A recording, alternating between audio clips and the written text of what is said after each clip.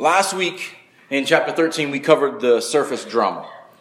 And we talked a little bit about the tension that's there, that Jesus breaks all social norms and all the expectations of the disciples and gets up in the middle of the meal and washes their feet. And this caught all of them by surprise, and everyone who ever lived in an Eastern culture by surprise. Because the master would never wash the feet of the invited guests.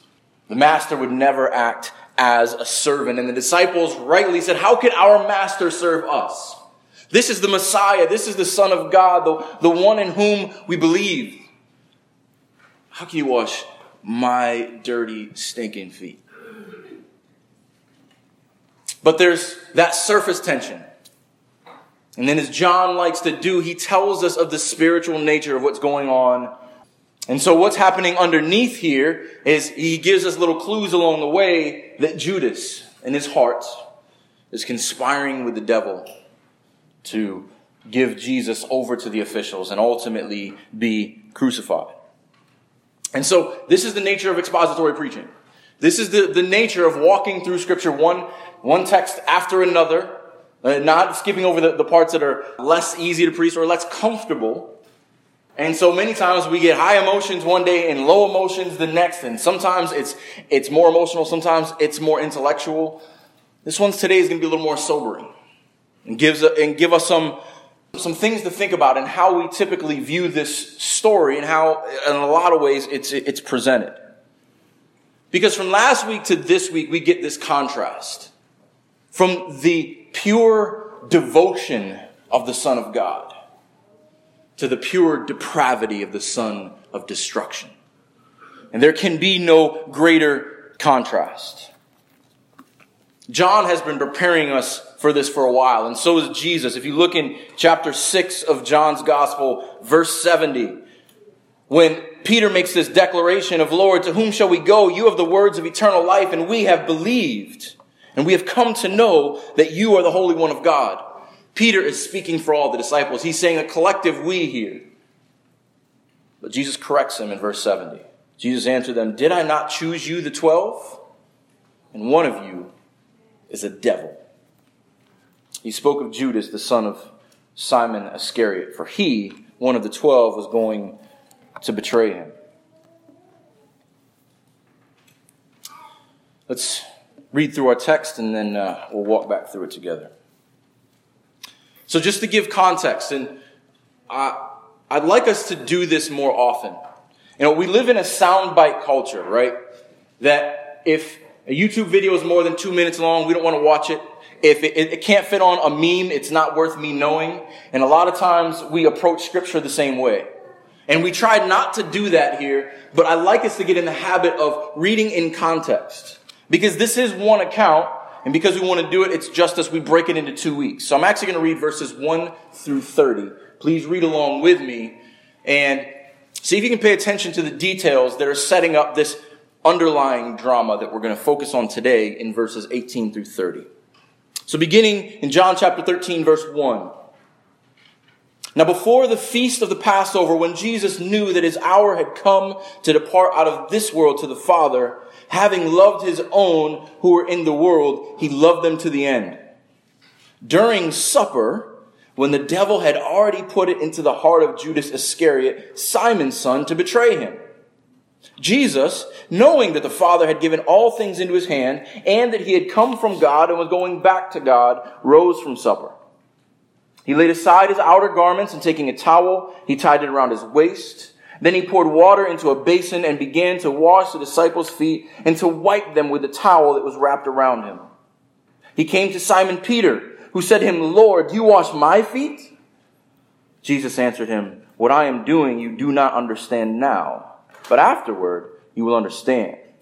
Peter said to him, you shall never wash my feet. Jesus said to him, if I do not wash you, you have no share with me.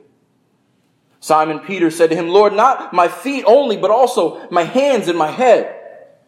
Jesus said to him, the one who is bathed does not need to wash except for his feet, but is completely clean. And you are clean, but not every one of you. For he knew who was to betray him. That is why he said, not all of you are clean. When he had washed their feet and put his outer garments and resumed his place, he said to them, "Do you understand what I have done to you?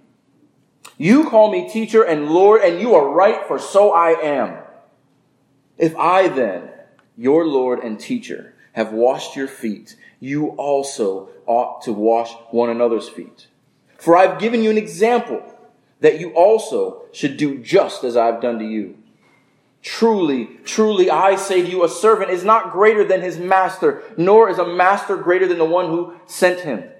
If you know these things, blessed are you if you do them. I am not speaking of all of you. I know whom I have chosen, but the scripture will be fulfilled.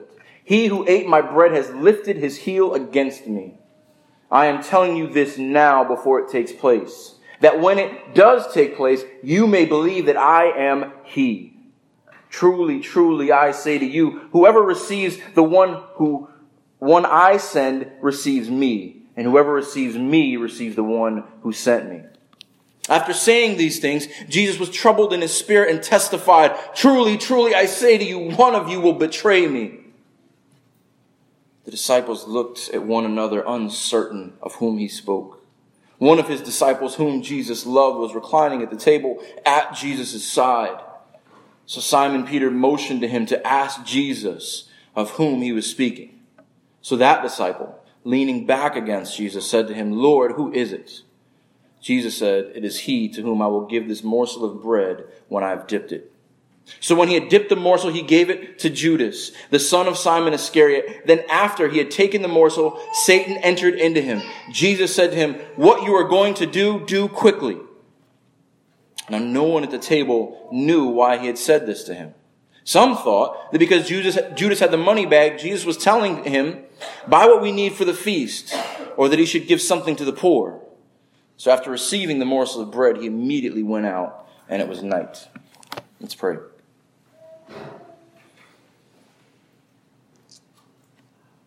Lord, help us in our frailty to understand what you're doing here. Sometimes it's so hard, 2,000 years removed from the events of this room, to really understand the gravity of it. But you came to serve for the love of those who are yours. You knelt down and washed their feet. You gave them an example and a commission to be sent ones, to go into the nations and proclaim the good news, the Lord's favor to every tongue, tribe, and nation.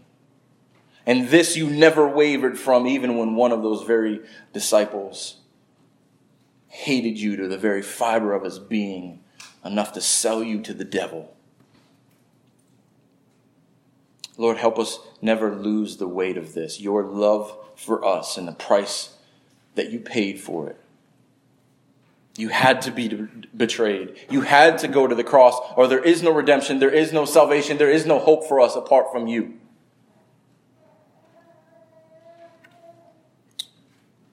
Let the sobering nature of this text and these events convict us.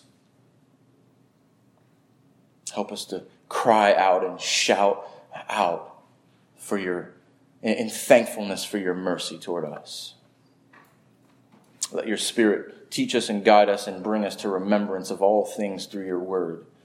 And this we ask by the mighty name of Jesus, the only name under heaven and earth by which man can be saved. Amen. All right, so typically this story is seen as a tragedy. Now, if you're not familiar with literary genres, a tragedy is something that the Greeks were famous for.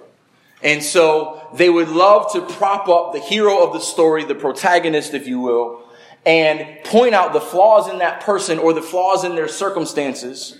And Aristotle describes a tragedy as the main person in the story, his whole life falls apart, either by some fault of his own or circumstances that he is helpless to affect around him, and it ends unhappily. It ends in disappointment, and it serves to be a life lesson to all those who hear it. Don't do as this person did, or this will happen to you. This is how the Greeks view tragedy. And this is sadly how many people view this text. Even many commentators I read this week make Jesus out to be the victim in the story. Make Jesus out to be some unwilling participant who is doing everything he can to convince Judas to get him to course correct, to do something other than what he's already set in his heart to do. There's only one problem with that. Is that what we read here? Is Jesus the type who is helpless, who is unknowing of what's going on around him, who's a victim of his circumstances? Not only is he aware of what Judas is about to do, but he directs him to do it. Because it must happen. This makes people uncomfortable. Jesus had to die. Judas had to betray him. You understand that? The moment that sin came into this world, the cross was inevitable. The moment that Adam and Eve said, I want to be God, man has been trying to do it ever since. And only God could reconcile them. All of redemptive history and all of Scripture up to this point is looking forward to this moment. It had to happen. And the amazing part of all of this is that Jesus uses Judas's betrayal for the sake of the belief of his apostles and the faith of all of his disciples.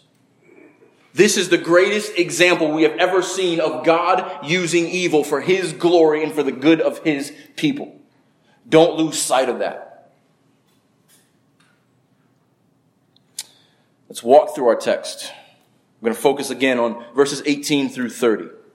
So 18 is picking up in the middle of Jesus' teaching here, and we're going to draw some connections to what happened last week. Verse 18. I'm not speaking of all of you. I know whom I have chosen. Now let's start there. Jesus gets particular again. Because last week he said, you are clean, plural, but not all of you. You are blessed if you do these things, but not all of you. Jesus particularly speaks to his disciples now. He draws this division between those he has chosen for one purpose and those he has chosen for another. He's continuing in verse 17. Verse 17 says, if you know these things, blessed are you if you do them. If you know that I have washed you and made you clean. If you know that I have come as your example to lead you, that you might serve one another. If you know these things and do them, blessed are you.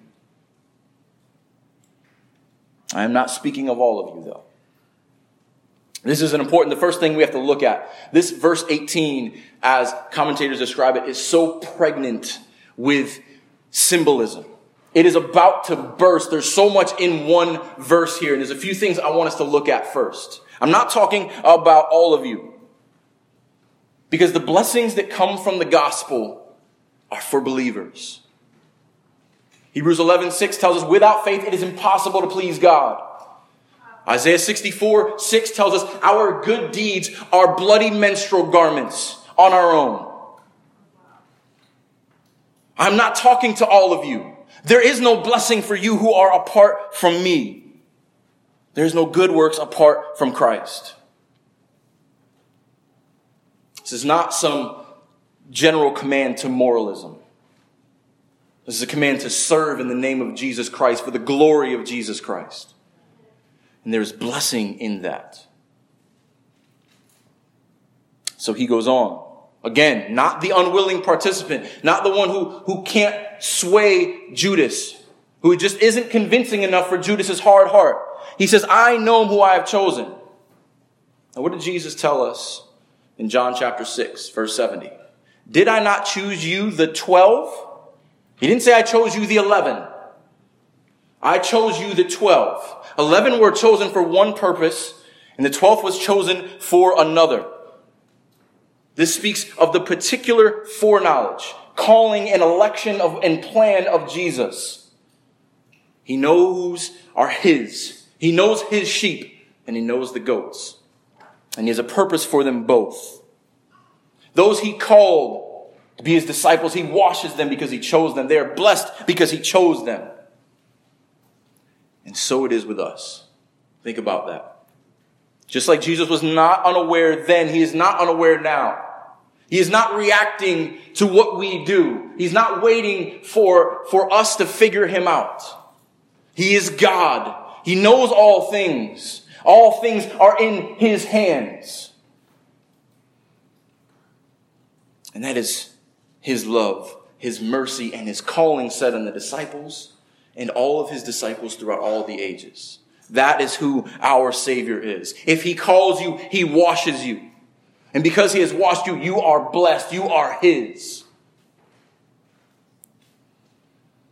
Let that be our identity. Let that be higher than any other thing we apply to ourselves. But not all of you. Because Judas is chosen, but not in the same way. Judas is chosen for a different purpose.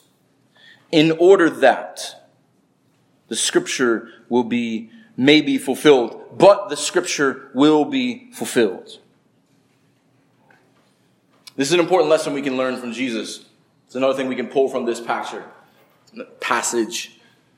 Jesus always confirms his most important sayings with scripture. This is why we spend so much time in the word here, because Jesus did. When Jesus said the things he really wanted them to know, he said, "Thus it is written, this will be fulfilled. The prophets say." He knows the unchanging nature of God's word, and so do we. And so we look at Jesus in this example. He tells the same thing in John chapter 17, and we'll get there at some point in some future. But he says this in 17:12. This is his prayer before the Father. This is how Jesus speaks to the Father about this moment. "While I was with them, I kept them in your name, which you have given me. I have guarded them, and not one of them has been lost except the son of destruction, that the scripture might be fulfilled." What scripture? There are many here, but Jesus quotes from Psalm 41:9, which we read earlier. My close friend. Psalm 149, just the one verse should cause us pause, because David is writing this as his close friend, the son of Jonathan at that, betrays him. Psalm 41:9 says this, which Jesus quotes. "Even my close friend, in whom I trusted, who ate my bread, has lifted his heel against me." The Psalms give us every range of human emotion. There is praise, there is joy, there is reflection, there is sorrow, there is grieving. Jesus quotes a psalm of grieving. A parallel psalm to that is Psalm 55. We read that this morning in our morning prayer. I'm not going to go through the whole thing, but if you feel like you are beaten up in every direction and that the world just doesn't make sense and you cry out to God, what is his response? I want to read 3 verses from Psalm 55. And it gets in the nature of this, because this is a continuation of Psalm 41. Psalm 55, verses 12, 13, and 14. Listen to what David says here, and you kind of get the sense of what Jesus is getting at. "For it is not an enemy who taunts me, then I could bear it. It is not an adversary who deals insolently with me, then I could hide from him. But it is you, a man, my equal, my companion, my familiar friend.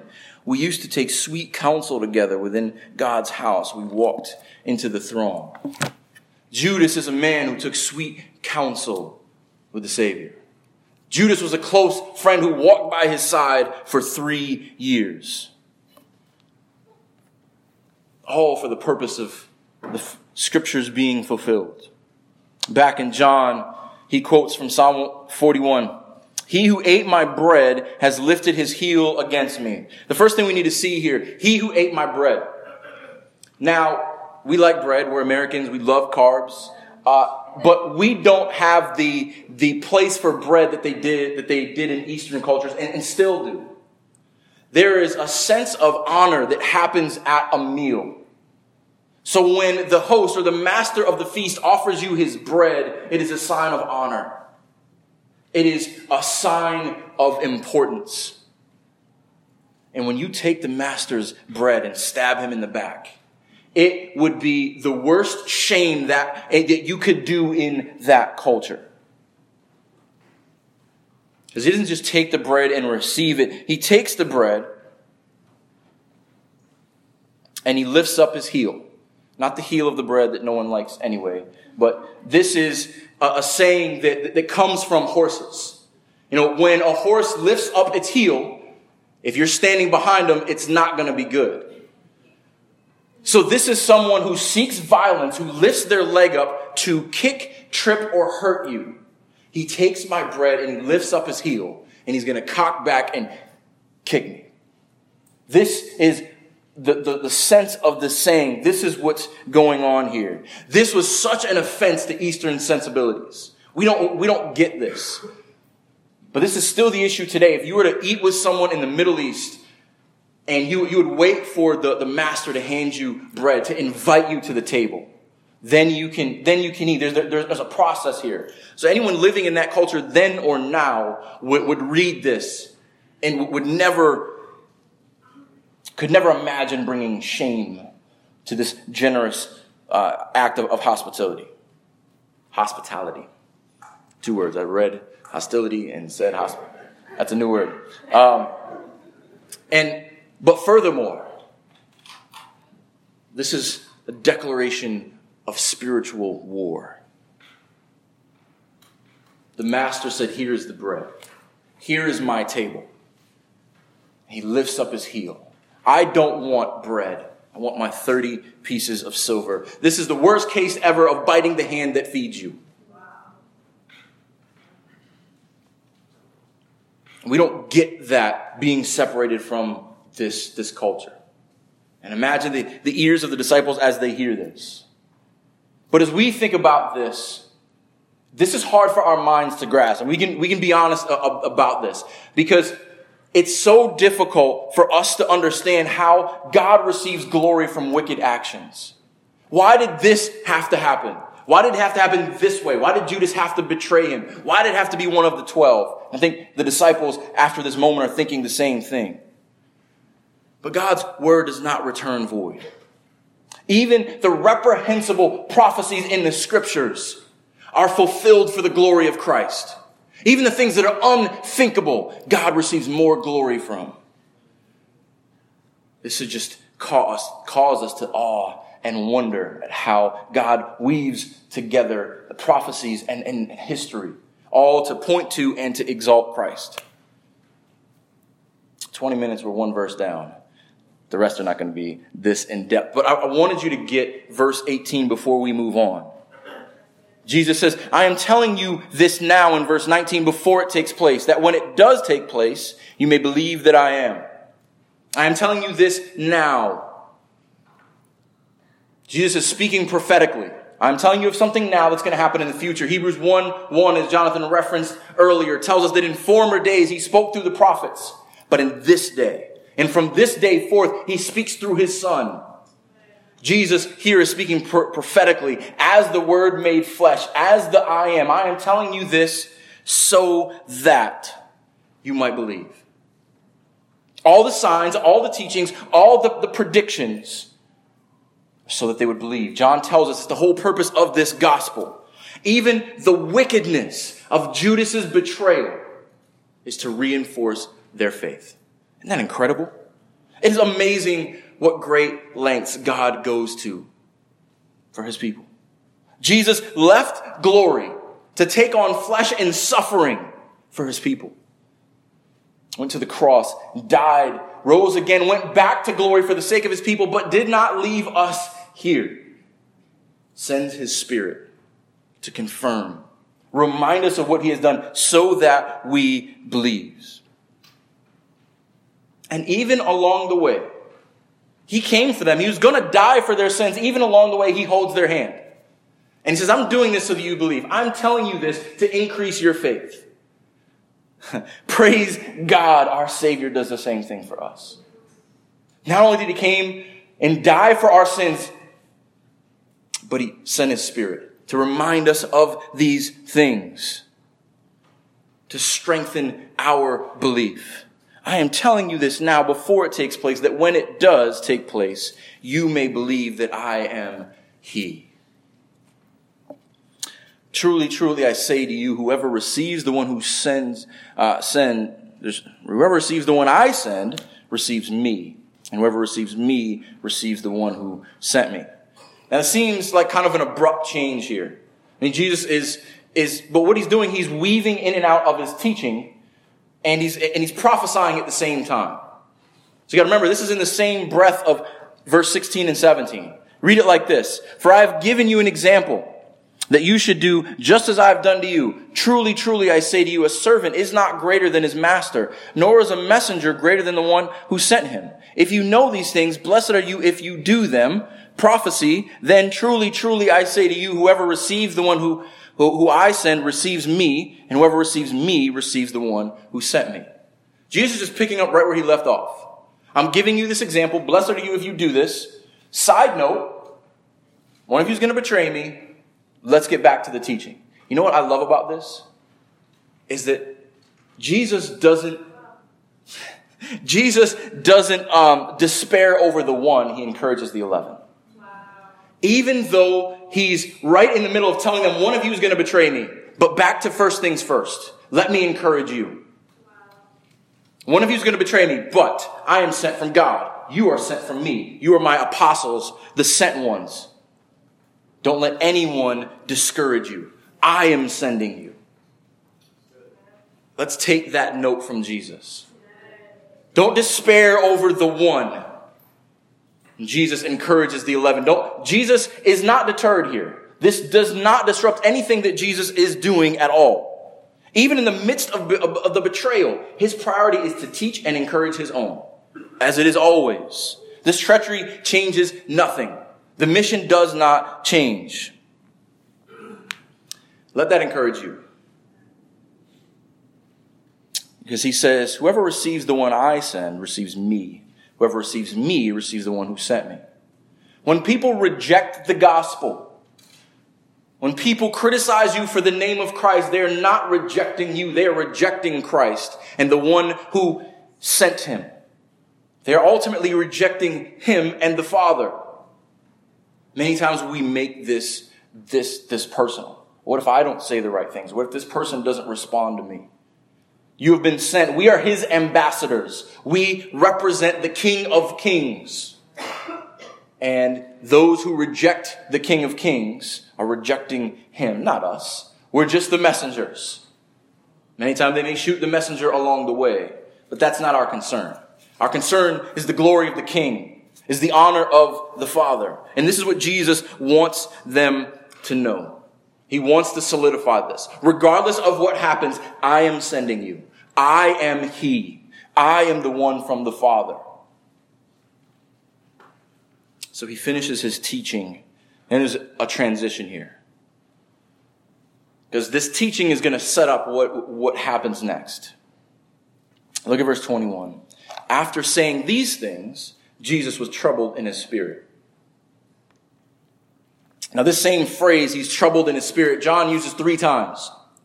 We've seen it in 3 successive chapters. Chapter 11, Jesus is standing before Lazarus' tomb with everyone wailing and his friends and their hearts being broken, and he is troubled in his spirit. Chapter 12, he prophesies of his crucifixion and the way that he is to die, and he is troubled in his spirit. And again, now when he lays out the details of his betrayal, he is troubled in his spirit.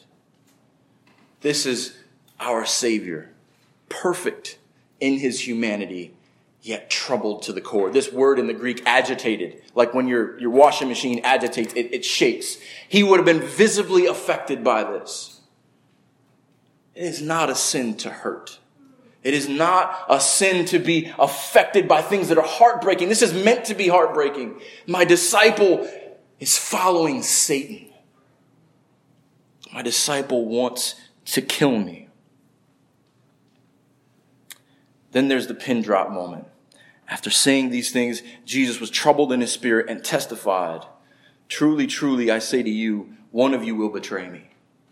This is the third truly, truly, the third amen, amen. Let it be, let it be. Truly, truly, I say to you, a servant is not greater than his master. Truly, truly, I say to you, whoever receives the one I send receives me. Truly, truly, I say to you, one of you will betray me.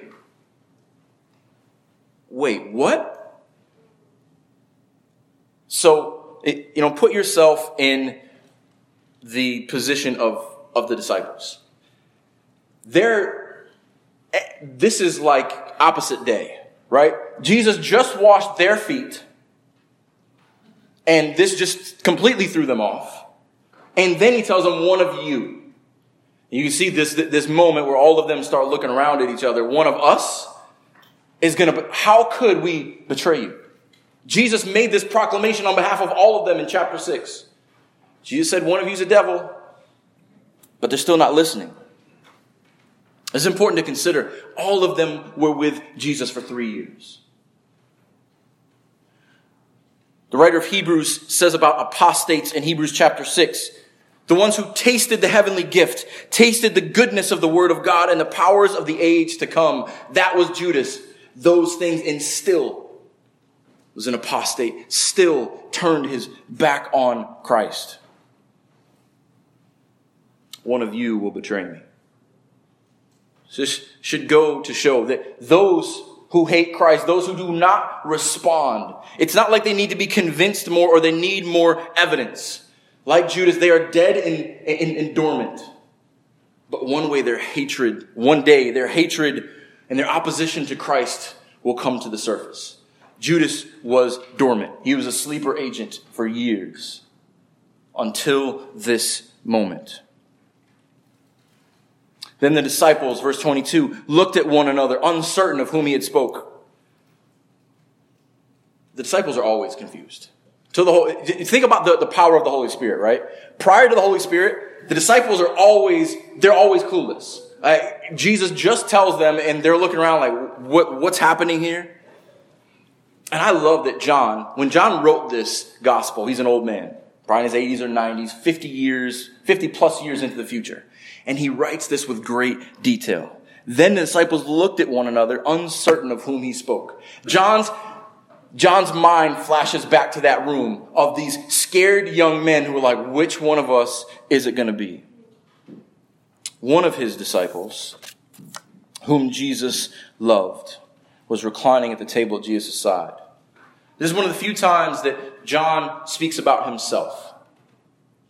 The disciple whom Jesus loved. And John does not need any credit here. But John takes the greatest name anyone can ever receive. The disciple whom Jesus loves. There is no greater title. I don't need name recognition. Jesus loves me. I want you to think about that for a moment. Do you ever think of yourself this way? Do you ever remember that if you are his, he chose you. He called you. He washed you. He blessed you. If you are his, you are the disciple he loves. Because when we get discouraged, do you remember that you are the disciple he loves? Romans 5:8 tells us that the love of God shown on us is that Christ would die for the ungodly. That is the love of God. When you're discouraged, you are the disciple he loves. When your own abilities let you down, you are the disciple he loves. When you doubt that you can even be loved, Jesus came to earth to die for you and for me, the ones he loves. And when the lies of the enemy run like a Twitter feed in your mind over and over and over again, remember that you were the disciple he loved. He shed his blood for you. And let's be like John, when does not even want his name mentioned in the story, just Jesus loved me and that's enough for me. I'm just here to tell the story. What a great example for us. Find comfort in I am the disciple that Jesus loves. So he goes on with the details here. So one of the disciples whom Jesus loves was reclining at the table at Jesus' side. Now remember we talked about this a few weeks ago.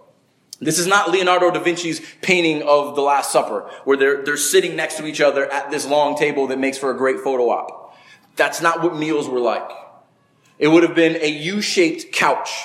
So there would have been blocks with couch cushions on them. The master sits in the middle. They would recline at an angle So they would lay on their left side, resting on their left elbow with their feet hanging outside of these couches.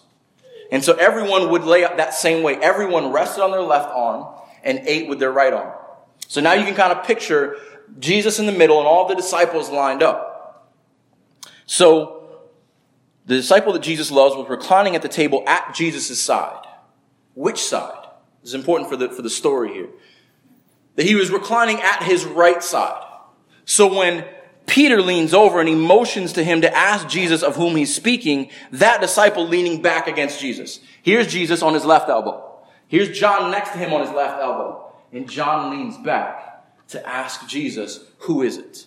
That's why the Greek uses the word bosom.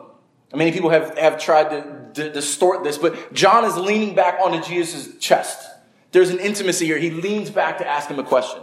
And Peter, we don't know where he is, but he's far enough away where he can't ask Jesus himself. But he's like, hey, what's going on here? Ask him.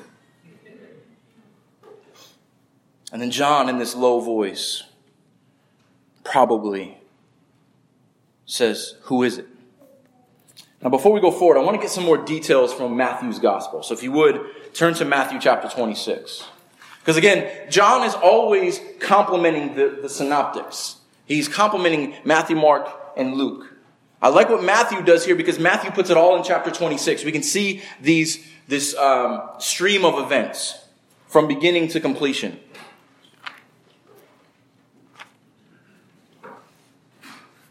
So Matthew 26, I want to just skip around a little bit.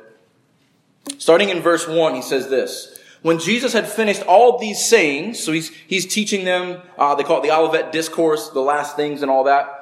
When Jesus had finished all these things, he says to his disciples, you know that after 2 days the Passover is coming. We're looking back a little bit. And the Son of Man will be delivered up to be crucified. Then you've got the plot of the high priest, the anointing at Bethany, which we covered a few weeks ago. Skip back down to verse 14. Matthew gives us this background information before the Passover, before this very event in verse 14. Then one of the 12, whose name was Judas Iscariot, went to the chief priests and said, what will you give me if I deliver him over to you? Judas is a willing participant. Judas sought out the payday, and they paid him 30 pieces of silver. And from that moment, he sought an opportunity to betray him. This was not a reactionary decision by Judas. This was premeditated. This was in his mind for days. He's looking for an opportunity. That's why John tells us in verse 2, the devil had already started working on his heart. So Jesus institutes, the Lord's Supper, right before the institution of the Lord's Supper. Pick up in verse 20. Same event. Matthew gives us a little bit more detail here. When it was evening, he reclined at the table with the 12, and as they were eating, he said, truly I say to you, one of you will betray me. And they were very sorrowful and began to say to him one after another, is it I, Lord? Is it I, Lord? Is it I, Lord? He answers, he who has dipped his hand in the dish with me will betray me. The Son of Man goes as it is written of him. But woe to the man by whom the Son of Man is betrayed. It would have been better for that man if he had not been born. Judas, who would betray him, answered, is it I, Rabbi? He said to him, you have said so.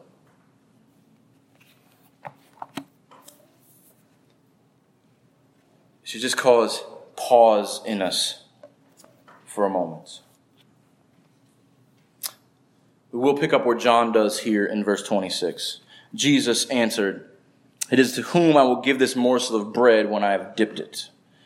So here's something about dipping as well. We need to understand culturally. This is another one of those master of the feast moments. It is an honor to be given bread by the master. It is a sign of utmost intimacy for the master to take a piece of bread, either in a cup or in some kind of soup or sauce or whatever it is, dip it and hand it to you to eat. This is a master giving you honor.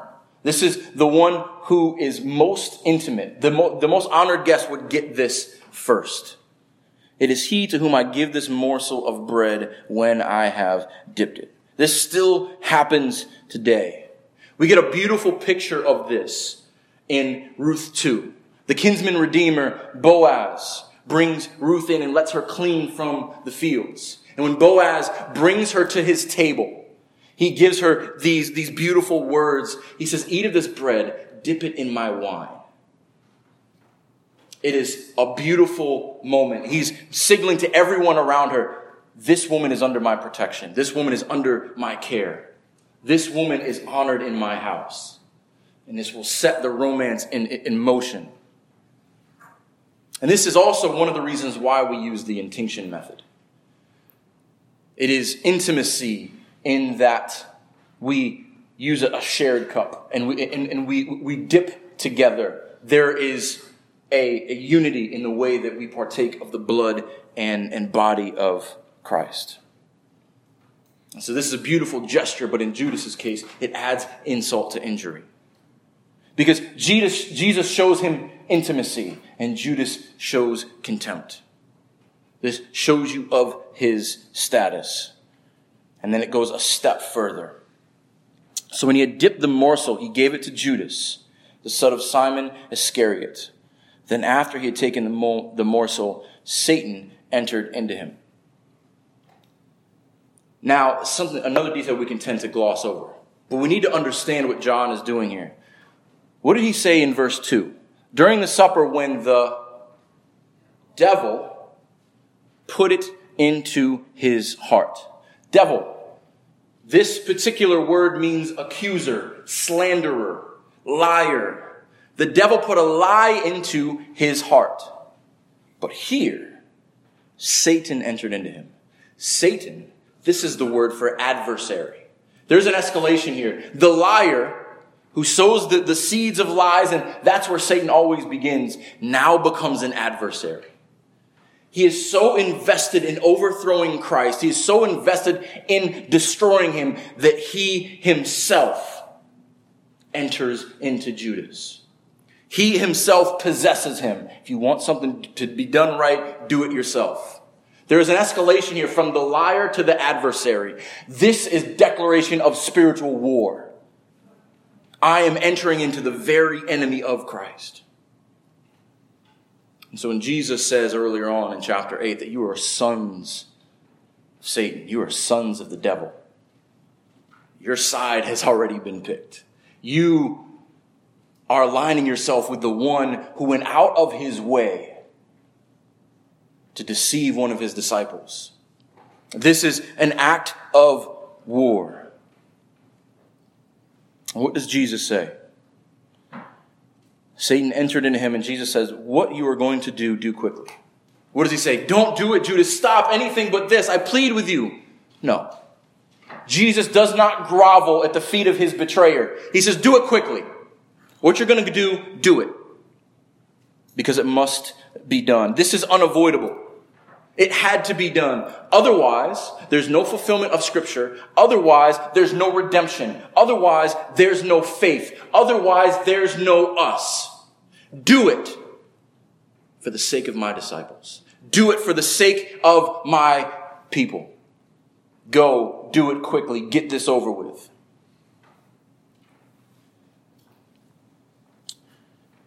Now, no one at the table knew why he had said this to him. Some thought that because Judas had the money bag, Jesus was telling him, buy what we need for the feast, or that he should give something to the poor. The disciples are not very perceptive. Jesus hands them the bread, tells them, do what you got to do, and they say, what, is he going to buy bread? But it's so easy in hindsight for us to look back and criticize them.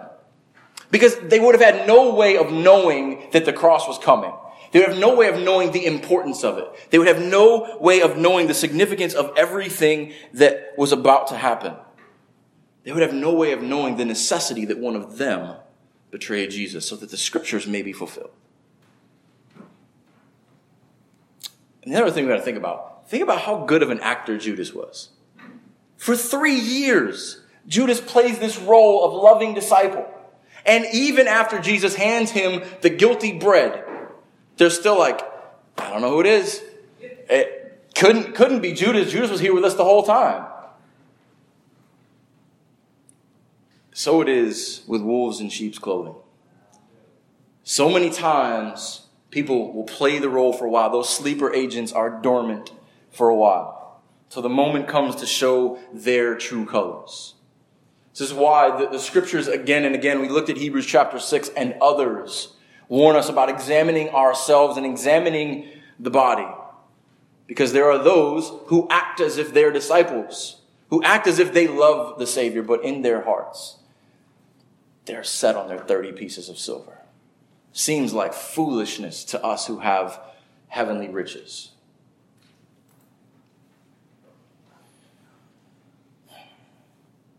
There's one other thing that's interesting here. One of the things that they considered, buy what we need for the feast. He actually was going to buy what was needed. Or more precisely, sell what was needed. There was a lamb needed for sacrifice. He was going to sell his soul to Satan for the price of the Lamb of God. He was going to purchase what would pay for the sins of his people. Matthew 1:21 tells us when the angel comes to Mary and said, this is Jesus. Name him Jesus. The Lord saves, because he will save his people from their sin. Jesus went to pay the price for that. Jesus went to buy the lamb for the Passover sacrifice. He doesn't know to what sense he's paying for the final sacrifice. Isn't this amazing? That God uses the betrayal of Judas to increase the faith of the saints and accomplish his redemption. So, after receiving the morsel of bread, he immediately went out. Well, the disciples didn't know, but Judas knew. The coward, as soon as he gets exposed, as soon as he's handed the bread, runs out of there. Immediately goes to collect his bounty and betray the Lord. But don't miss this last line. And it was night. Figuratively and literally. It was nighttime, as Matthew tells us, but figuratively. Night in the scriptures is never a good thing. Night is never used in a positive manner in John. All of these references to night and darkness find their culmination here. That the Son of Man is betrayed. Darkness has for a moment looked like it's accomplished its purpose. It was night outside and it was night inside Judas's heart. The betrayal was solidified. So it kind of feels like we're leaving on a cliffhanger here. We're going to pick up next week, but I just want to leave you with a couple things in conclusion. As an encouragement, if Jesus patiently walked and ministered with the one who would betray him, how much patience do you think he has with the ones he sets his love on and came to die for? Let that comfort you when you're burdened with your own sin. Cast your burdens on him. If he can bear with Judas, he can bear with you.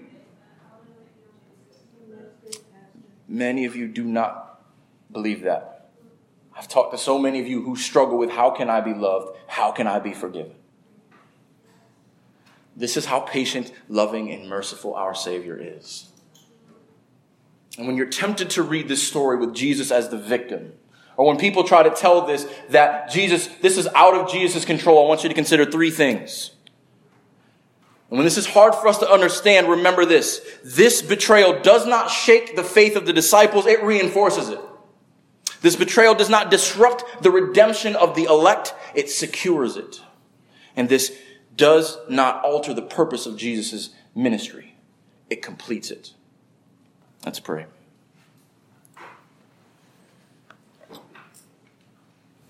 Our God, rich in mercy, awesome in power, only you can use evil for good. Only you can take things our hearts can't even comprehend and use them for your glory and for the sake of your people. Thank you that you are a God who loves us to the end. Who loves us so much that in our sin we would all be Judases without you. You take on flesh to redeem us. Thank you that you are a God who bears with us. You are a God who does not despair in the one, but encourages the 11. And let us, as your disciples, be encouraged. Let us rest in what you came to accomplish and have accomplished for us. If you are in this room this morning and you do not know him, if you do not believe, cast your burdens on him. His grace is sufficient for you and your weakness. Your own goodness is as filthy, bloody rags, but he can make you white as snow. Our Savior loved us, called us, saved us, and brought us back into the fold of his eternal grace. And it is in the mighty name of Jesus we pray. Amen.